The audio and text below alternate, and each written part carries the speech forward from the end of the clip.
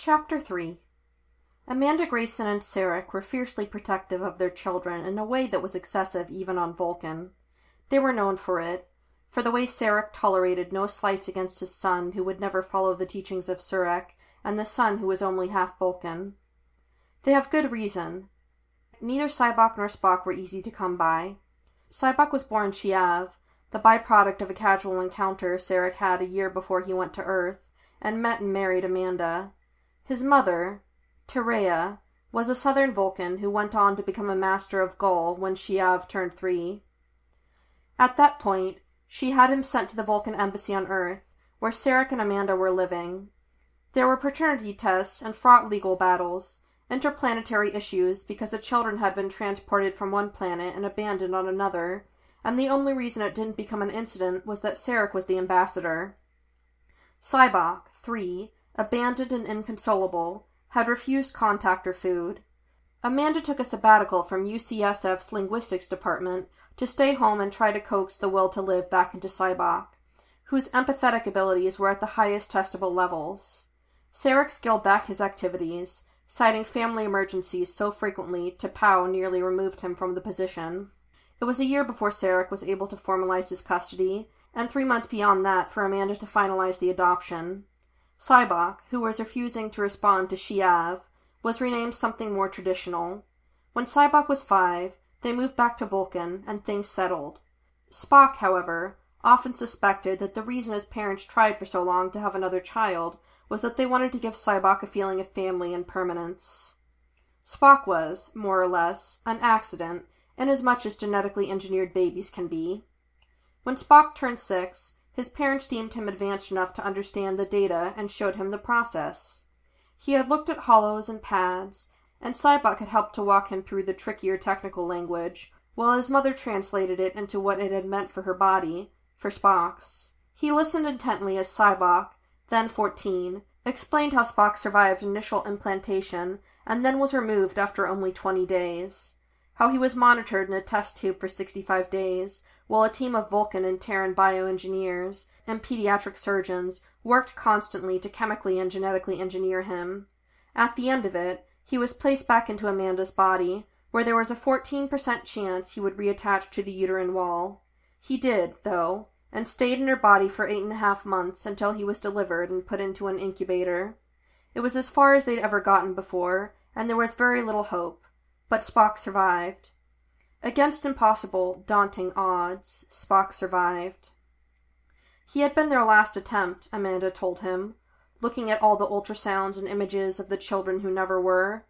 There had been 7 years of hormone therapy, and she had suffered 4 late-term miscarriages. They had agreed, as a family, to stop after one last attempt.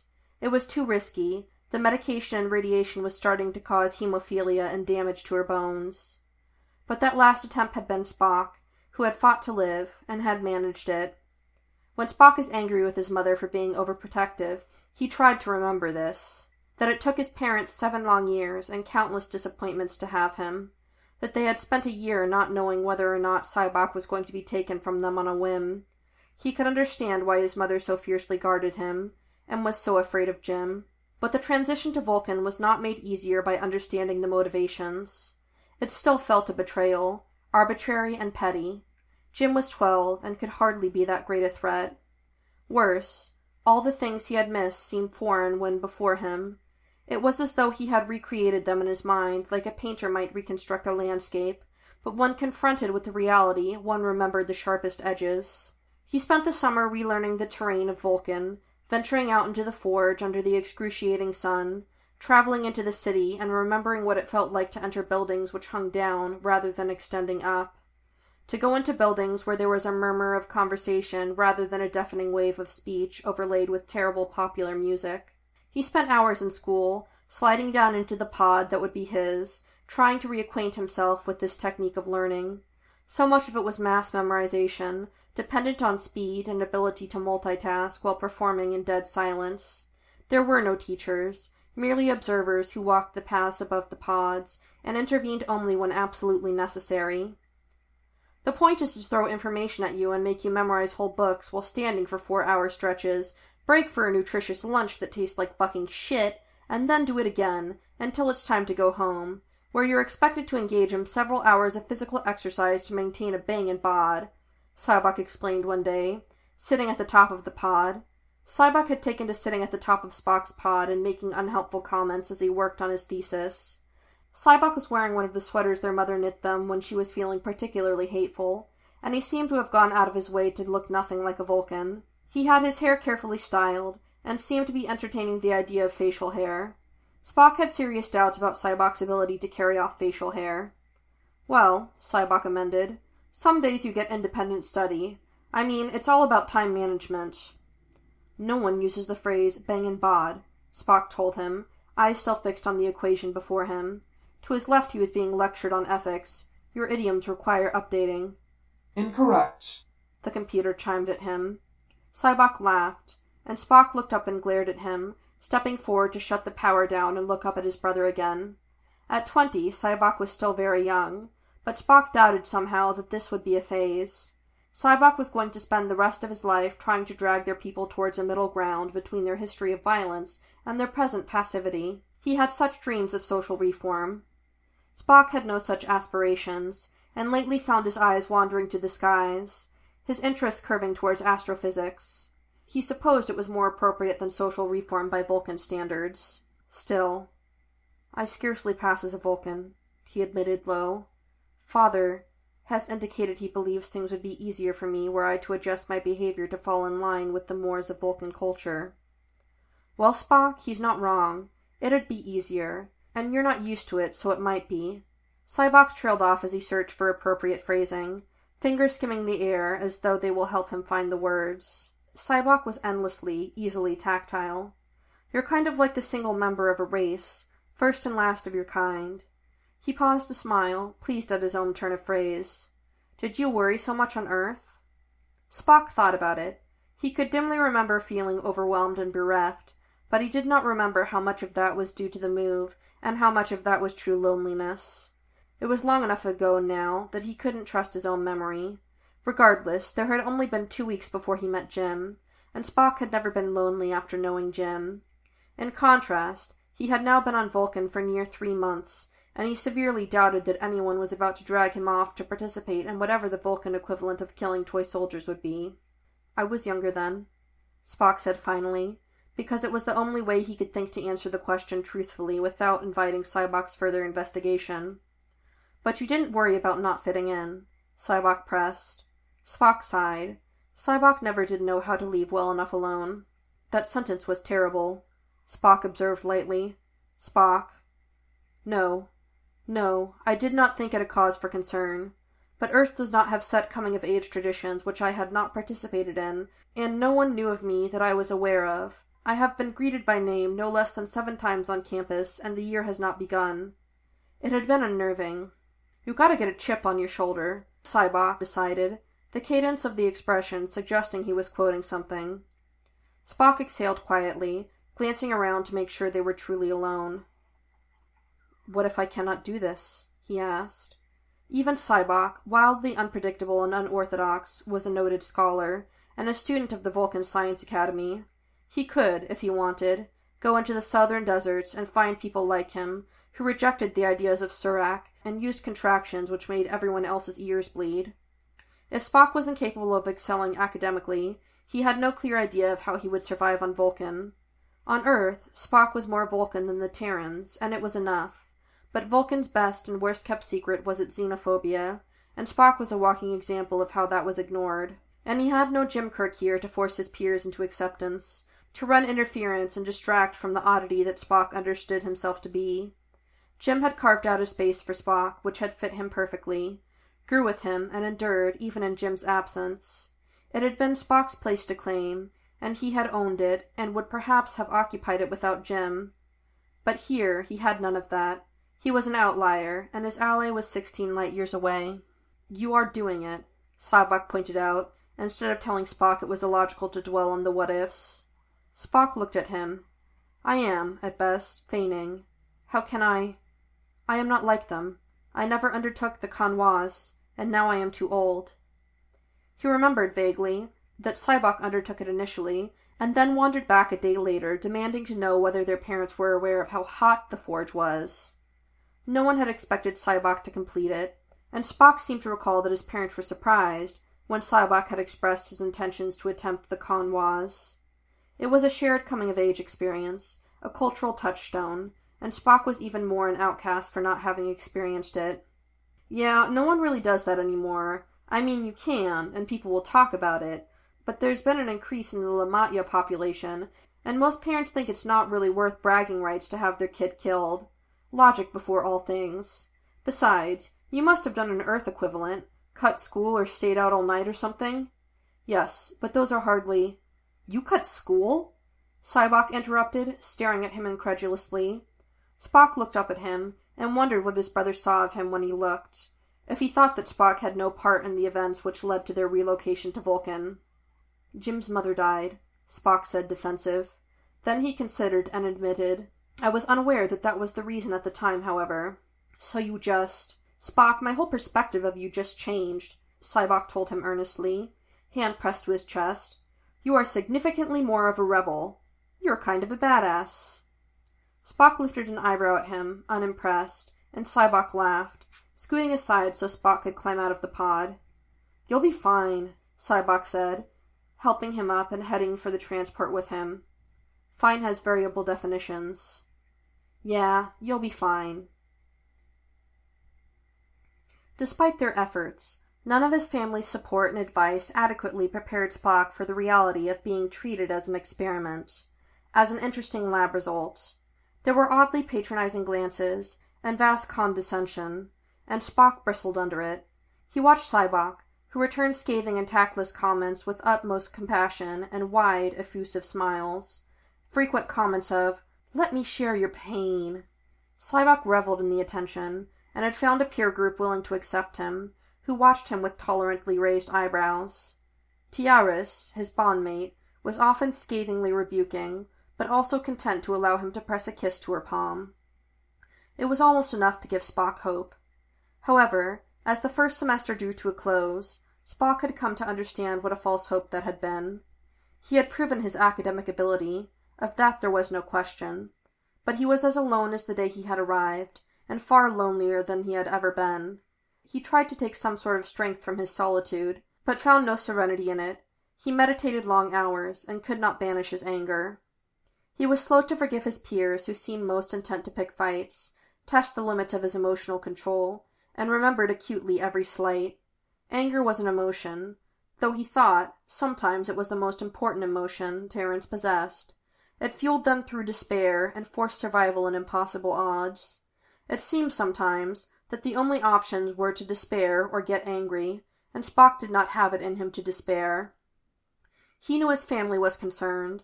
Amanda reached out to him more frequently, afraid he was not receiving enough contact, and his father invited him to do his schoolwork and Sarek's study as he worked. Sybok hovered at the edge of Spock's consciousness when he could be wrested from his own work, though the closer it came to publication, the less aware Sybok was of anything. As break started, it occurred to Spock that he had not spoken with Jim in 5 months. He reached for his pad as the dry, chilled breeze slipped in his window. He got up and shut it before settling at the head of his bed. "I miss you," he sent before he could think better of it. "I'm obviously amazing without you," Jim replied instantly, and Spock felt something shake loose in his chest, burn in his throat. Relief, he thought, and perhaps gratitude. He could not have blamed Jim if Jim had ignored him the way Spock had ignored Jim, however unintentionally. "How is Riverside?" "Still standing, I think." "You think?" He felt insufficient levels of alarm at that. "I'm in China." Spock frowned down at the pad curiously, and then pressed the call button. Jim's face popped up, flushed and squinting in bright sunlight. His freckles were dark across his nose and forehead, and his hair sun-bleached. "China," Spock said, interrogative. He had never seen much of Earth, despite his father being the Vulcan ambassador to the planet. He had seen San Francisco, and Riverside, and New York City, and once London. His mother took him to Seattle a few times, so he could see where she grew up, but he was aware he had only been permitted to see a very small part of the planet, and none of its diversity. "I wanted to see it," I'm on the wall. Look, Jim said, turning the camera around so that Spock could, in a vertigo-inducing sweep, see the Great Wall of China and the Chinese landscape around it. A pink blur resolved into Jim's grinning face. Cool, right? How are you financing that? Spock asked, lifting an eyebrow, and Jim just grinned at him. Check your account lately? Spock sighed, but on balance supposed he'd rather be the financier than have Jim arrested for credit fraud. He imagined that to be a federal offense, at the very least, and he had no pull with anyone outside of Washington County, Iowa. Someday you will get arrested, and it will stick. But it is not this day, Jim said. Where else have I taken you? Spock asked, wondering what he had been missing while he was miserable on Vulcan. Jim grinned at him. Nowhere off planet, Jim said, and then told Spock about Brazil, and Kenya, and Iran, about Ireland and Mexico and Russia and Palestine. Spock stayed up the entire night listening to Jim talk, and when he was yawning hard enough that his jaw popped, Jim laughed and told him he should probably sleep at some point. Spock made a lazy sound of agreement, shifting and watching as Jim disappeared from view. We should not go so long without speaking, Spock said, because it was true, and he did not want the responsibility to be only his. He wanted Jim to talk to him, to invade his life again, and fill up the spaces that had been left empty, waiting. He did not want to feel as though he was constantly begging for Jim's attention. We should run away and be space pirates, Jim said, coming back into view in pajamas. He slid into bed and put the pad on something, the other pillow or the bedside table. His hotel room was sparse but well maintained, and Spock wondered how much it was setting him back. He would check the accounts later, tell his parents it was a charitable donation. It was technically true. Spock thought he was the only Vulcan who skirted his inability to lie so finely. My parents would cut me off, and we would have no way of funding our life of piracy, Spock pointed out, laying down and propping his own pad up on his bedside table. It was almost like being in the same place, curled on their sides and facing each other, and the ache of missing him was almost physical. Spock, Jim sighed, exasperatedly, and clearly not as preoccupied with melancholy thoughts. We would be pirates. Pirates steal shit. Ergo, we would not need your parents. Ergo, Spock repeated, amused. Fuck you. I have the vocabulary of a criminal mastermind. Good night, Jim, Spock said, and Jim laughed. Good night, Spock. This was, he reflected, as he settled further into the bed, was why Jim was imperative. Everyone thought Spock was the calming influence, the mitigating force, but they had no idea how Spock was reined in by Jim, how necessary Jim was to Spock's ability to maintain even a facade of calm. He did not shut down his pad, and instead closed his eyes against the pale light of morning, and let the sound of Jim's breath evening out lull him to sleep. A week later, Jim was back in Riverside with the terse note, "Fucked. We'll send out SOS if need cavalry." Spock supposed he should have thought sooner that something was strange, that Frank would not have indulged in Jim's wanderlust so easily. Spock relearned how to be comfortable with only his family for company. His father was traveling more for work, perhaps more comfortable doing so now that Spock had settled. His mother was organizing a series of protests, and petitioning the Federation to stop the colonization of Tarsus IV. Beyond the ionic field, which is going to make communication impossible, she complained, as she cooked dinner, Spock slicing vegetables beside her. This was familiar, and his mother had never believed in censoring her speech overmuch for him. There was no subject that was off limits. They're giving command to Mikhail Kodos. Do you know what his dissertation was on? She demanded. Eugenics, Spock supplied, wondering how much more stress the wooden spoon could take before it fractured. Exactly, Amanda said, glaring at the sizzling contents of the wok she had brought with them from Earth. Their kitchen was littered with Terran cooking implements, as his mother said that Vulcan had contributed much, but their culinary supplies were lacking. Sybok had theories that Terrans had so many tools for food because they were hedonists. Their mother had never disputed it. And, she said, it'd be one thing if you read it and were like, okay, this guy isn't going to do anything morally dubious, and he was looking into the psychology of it, and he came out the other side condemning it. But he didn't, okay? He didn't. He came out practically... She bit off whatever she was going to say, shaking her head. It's because he's in that old boys' club. They all know each other, and it's practically a circle. She cut herself off again. Jerk, Spock supplied. And she laughed, wrapping her arms around his shoulder and pressing a kiss to his cheek, fond and a little embarrassed. Don't tell your father you know that expression, she said.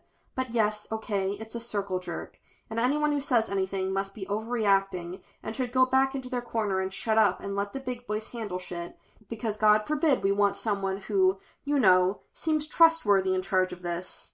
But, she continued as she scooped up the vegetables and threw them in, gesturing with an elbow for Spock to set the table. This is all happening so fast. It's only about 4 months to settlement, and they just... If there's nothing to hide, why is this being so rushed? No one else is fighting for the planet. It's just a rock, not particularly special in any way, and it's not even advantageous to colonize it, because there's a more valuable resource close by. You think they have not done adequate research? I think that they've probably done everything very by the book, and that this settlement isn't any different than the dozens that have gone before it, she said, sighing as she lifted the wok off the fire and set it on the table, rubbing her forehead. But the people who are behind it are the same people, and there's no diversification of opinions, no outside groups brought in to consult, and homogeny and groupthink are incredibly dangerous things. Spock looked down at the stir-fry she put on his plate. Starfleet is in charge of that. No, the Federation is in charge of it. If Starfleet was in charge, this bullshit wouldn't be happening. His mother disagreed, taking a bite and then wincing at the heat, gulping her water. Starfleet is much more diverse than the Federation. They have far more fail-safes, and far more opportunity for flaws to be brought forward. In fact, when Starfleet originally discovered the planet, they categorized it as unfit for colonization due to its ionic field. She sighed. Maybe I'll be pleasantly surprised. Maybe I'll have overreacted. You wish to overreact? He asked, genuinely bemused. The alternative is that I'm right and they just put a Machiavellian eugenics theorist in charge of a planet with an ionic field that renders regular communication impossible. Spock tilted his head in acknowledgement. I see. Still, while the consequences of her being correct would be horrific, true, they would not be her fault, and he could not imagine preferring to be incorrect. Jim's pad had been confiscated when he returned from his trips abroad. A well-meaning judge agreed to put a monitor on Jim's ankle, which prevented him from leaving Riverside, and sent officers after him when he was out past 8. Spock found this out because after 2 weeks of silence, he contacted Officer Kyoblik, the woman who had been on duty after the car crash 2 years ago. She was more than happy to tell him that while Jim was angry, and they had a local betting pool going on when the old Kirk place was going to burn to the ground, because one of those two finally lost his head, Jim was fine. Spock came away somewhat less than reassured. She spent a lot of time telling him that Jim's behavioral problems were partly genetic, and supported that claim with anecdotal evidence featuring his parents. Spock doubted the validity of her premise, but if this was what Jim was enduring, constant comparison to his parents, Spock could understand why the problem persisted unabated. It was 2 more months before Spock received any kind of communication, and when he did, he wished against all logic that he had not. Going to Tarsus 4. Aw, yeah. There were 2 more months until the shuttle departed for Tarsus 4. Spock spent hours after school in his pod, trying to find a way to circumvent natural ionic cloud dampening in communication. He read Codis's articles and attempted to find what manner of execution he might favor. Executions covered up by a rumor of some sort of pestilence, a voice behind him said. Spock turned to find Stonn, son of Tyri, behind him. He might favor mass execution in theory, but his resources on the colony will be limited, Stonn continued. They will, however, be divided into sectors related to the type of work they will supply. It would be simple to claim that everyone in a certain sector has fallen ill, while the truth is that he has his forces kill them in the night. It would take a great deal of time to effect that, and would likely require some kind of excuse. My calculations indicate that if colonization is successful, he will do nothing, but if there is some kind of illness, whether botanical or animal, there is a 93.43% probability that he will, in fact, attempt some kind of eugenics-directed genocide. There are 4,000 colonists. At least half will die. It was nothing that Spock had not surmised himself. Stonn tilted his head. You have a personal interest? A friend from Earth is going to Tarsus, to be part of the initial colonization, Spock said. I see, Stonn said. You are attempting to circumvent the ionic cloud. Yes. Have you read Rosen Vendi's latest work? It is on my list, Spock said. They raise an interesting hypothesis that one might be able to utilize the clouds to amplify communication into space. Spock lifted an eyebrow.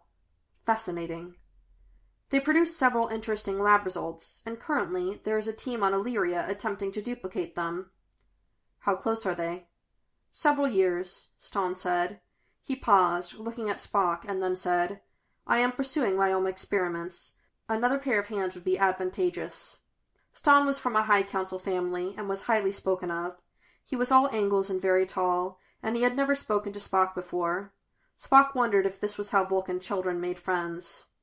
Thank you, Spock said. I would be interested. Spock and Ston started spending their independent study times together in the laboratories. Ston was surprisingly easy to talk to, and he did not seem offended when Spock was quicker to grasp the more technical aspects of their experiments. Spock, despite himself, found he liked Ston.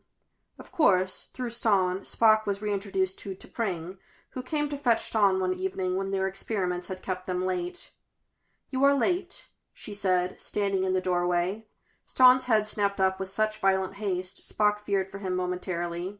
We are on the verge of a breakthrough. It is illogical to stop and break the momentum, Ston told her. T'Pring lifted a graceful eyebrow and stepped further into the lab, shutting the door behind her. Spock, she said, inclining her head slightly, an acknowledgment of their bonding, perhaps. T'Pring, he said, matching her tone.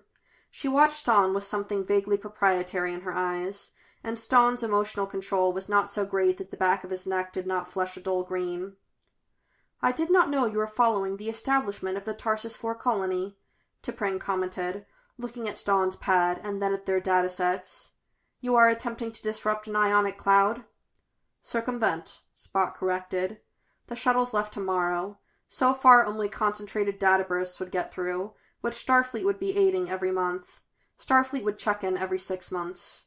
It was too much time unsupervised. You referred to the concern that Mikhail Kodos will effect some kind of genocide based upon his background in historical eugenics, T'Pring surmised. I would remind you both that it is unlikely he will be able to effect a type of eugenics policy with the constant monitoring of Starfleet. Attempt to remember you are Vulcan, and engage your higher reasoning faculties. It is unlikely, but not impossible, Ston told her, and given previous case studies, it would not even pose great difficulty. He has been a model citizen, she said, picking up a spanner idly. Or he has never been caught, Spock said. She looked at him, and he felt her mind brush against his curiously. You appear to have a personal motivator, she observed, in the damning way Spock was becoming accustomed to. Terran friend of his is one of the colonists, Ston told her, turning back to the data. Personal investment is an excellent motivator.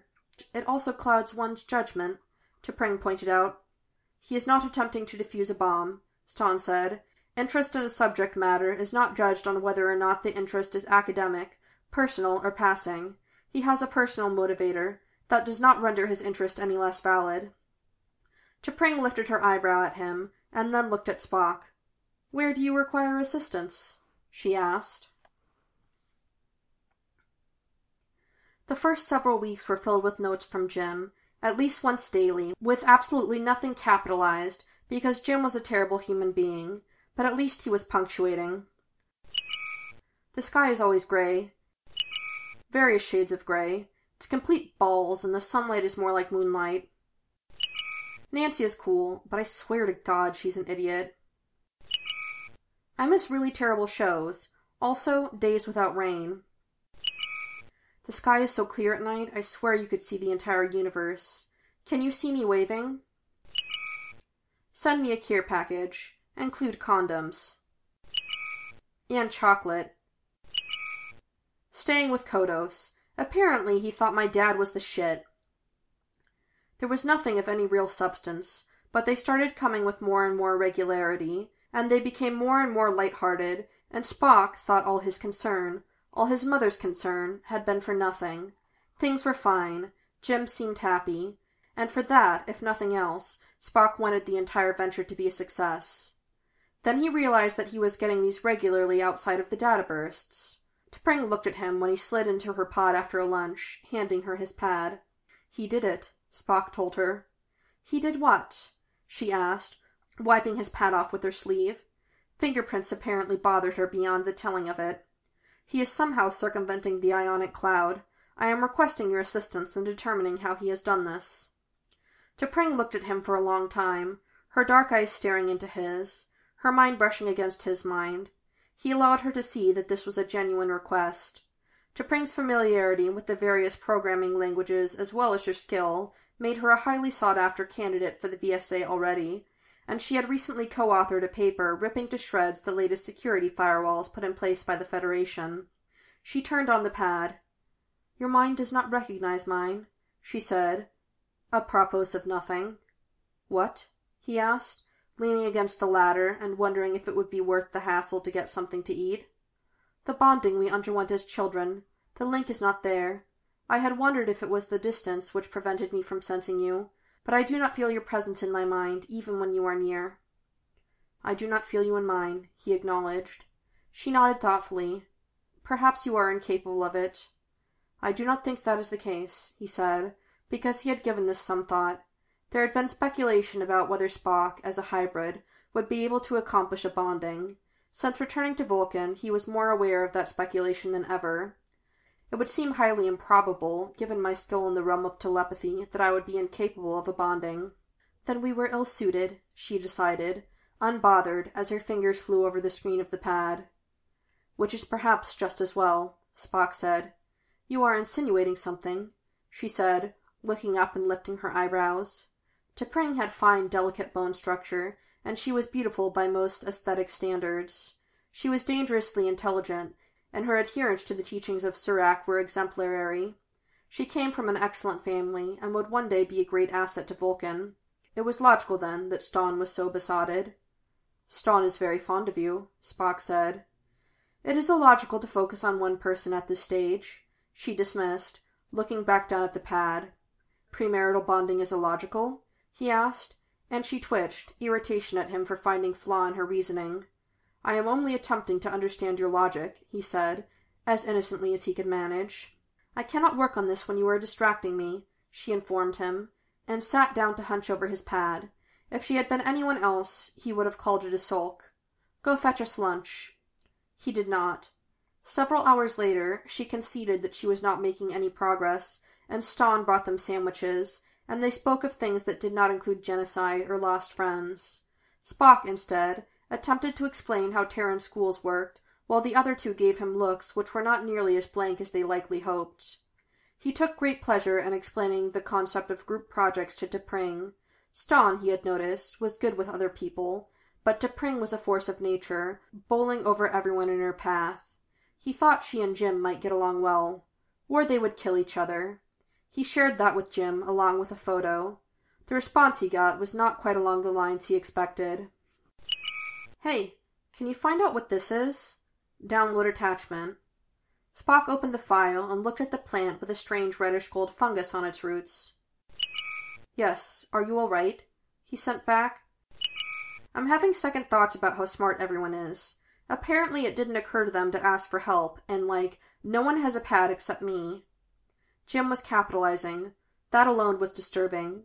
On his lunch break, and during his independent study time, Spock searched the various databases publicly available, and Stonn attempted to do a reverse image search, while T'Pring continued to attempt to discover how Jim was sending Spock messages.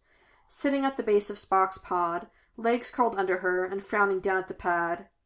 After 45 minutes of fruitless searches, Spock took his pad back and tried to remember how Jim had shown him to get into Starfleet's databases.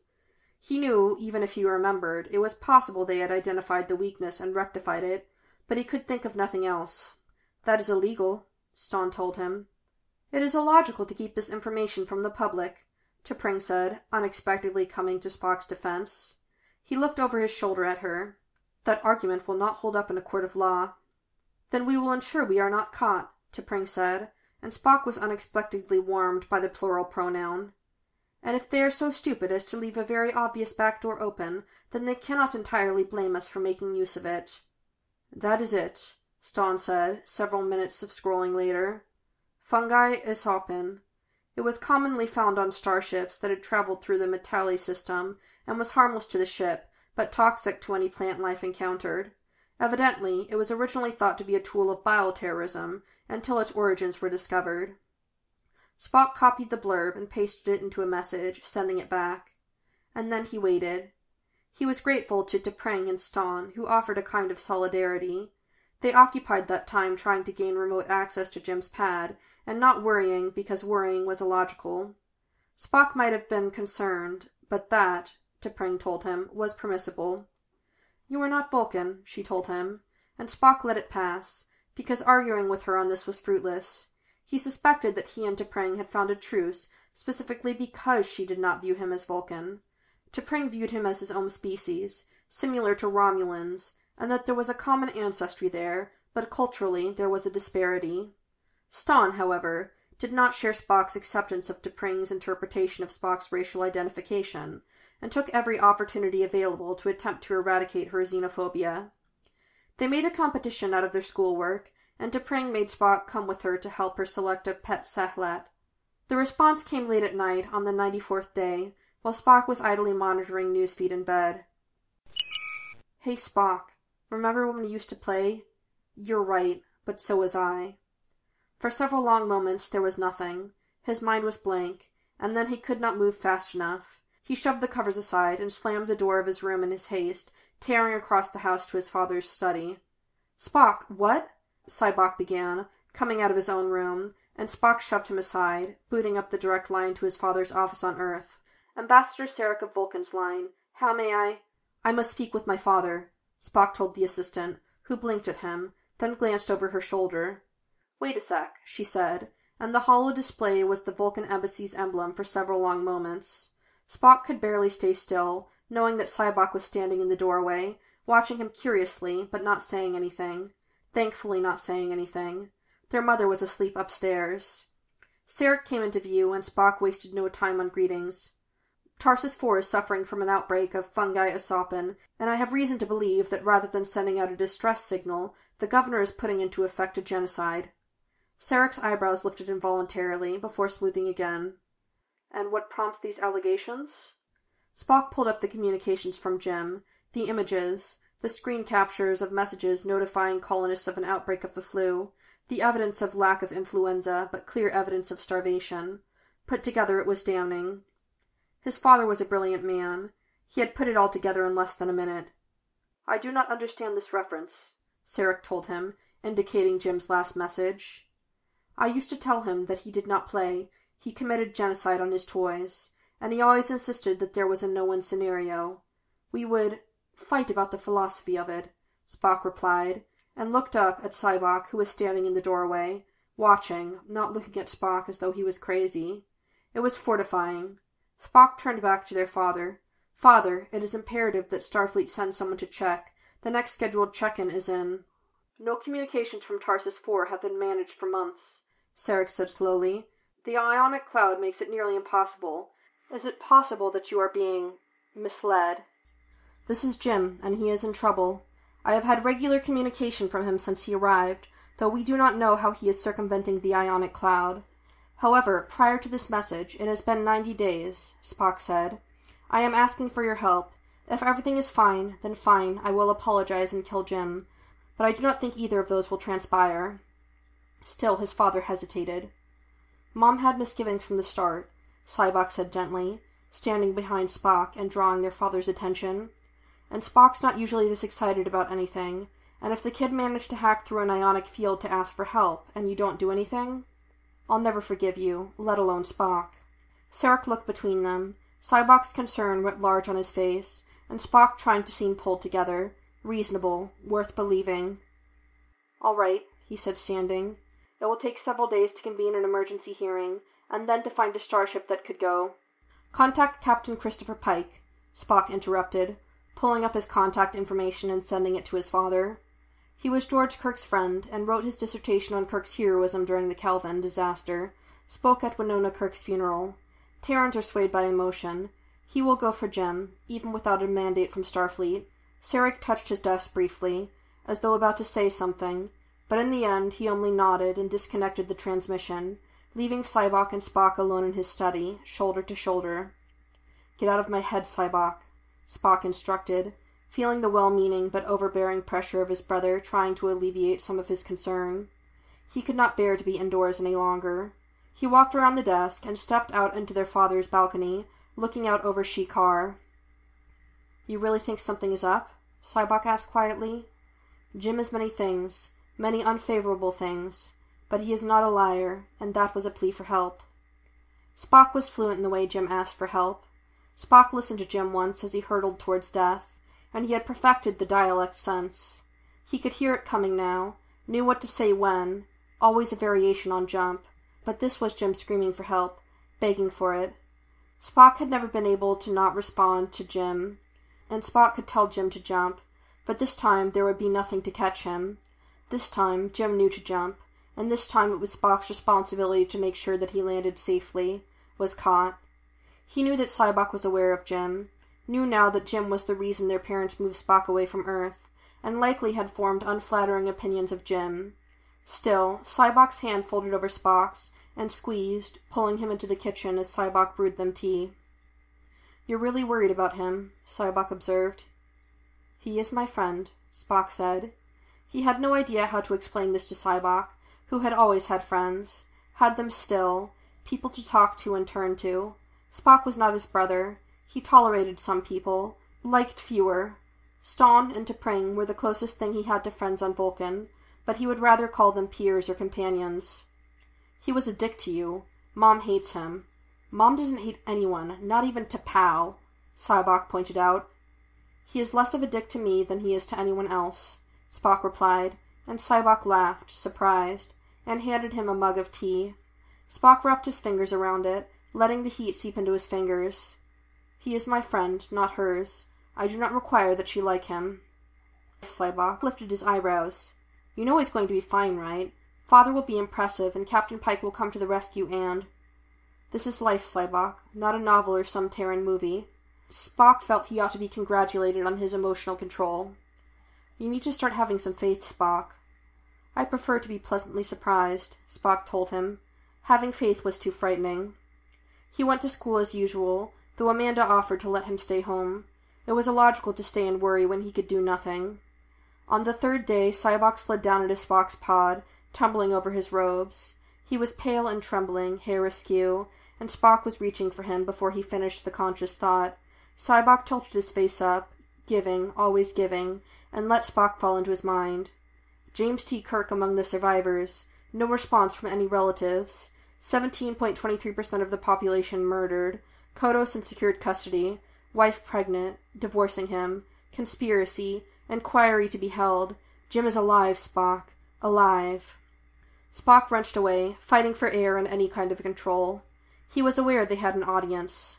San Francisco Starfleet Med Center. Sybok said. "You have a shuttle," Spock said. "Why?" Sybok gave Spock a look which spoke eloquently of his sorrows at Spock's inability to know his own mind. "Because you need to see him."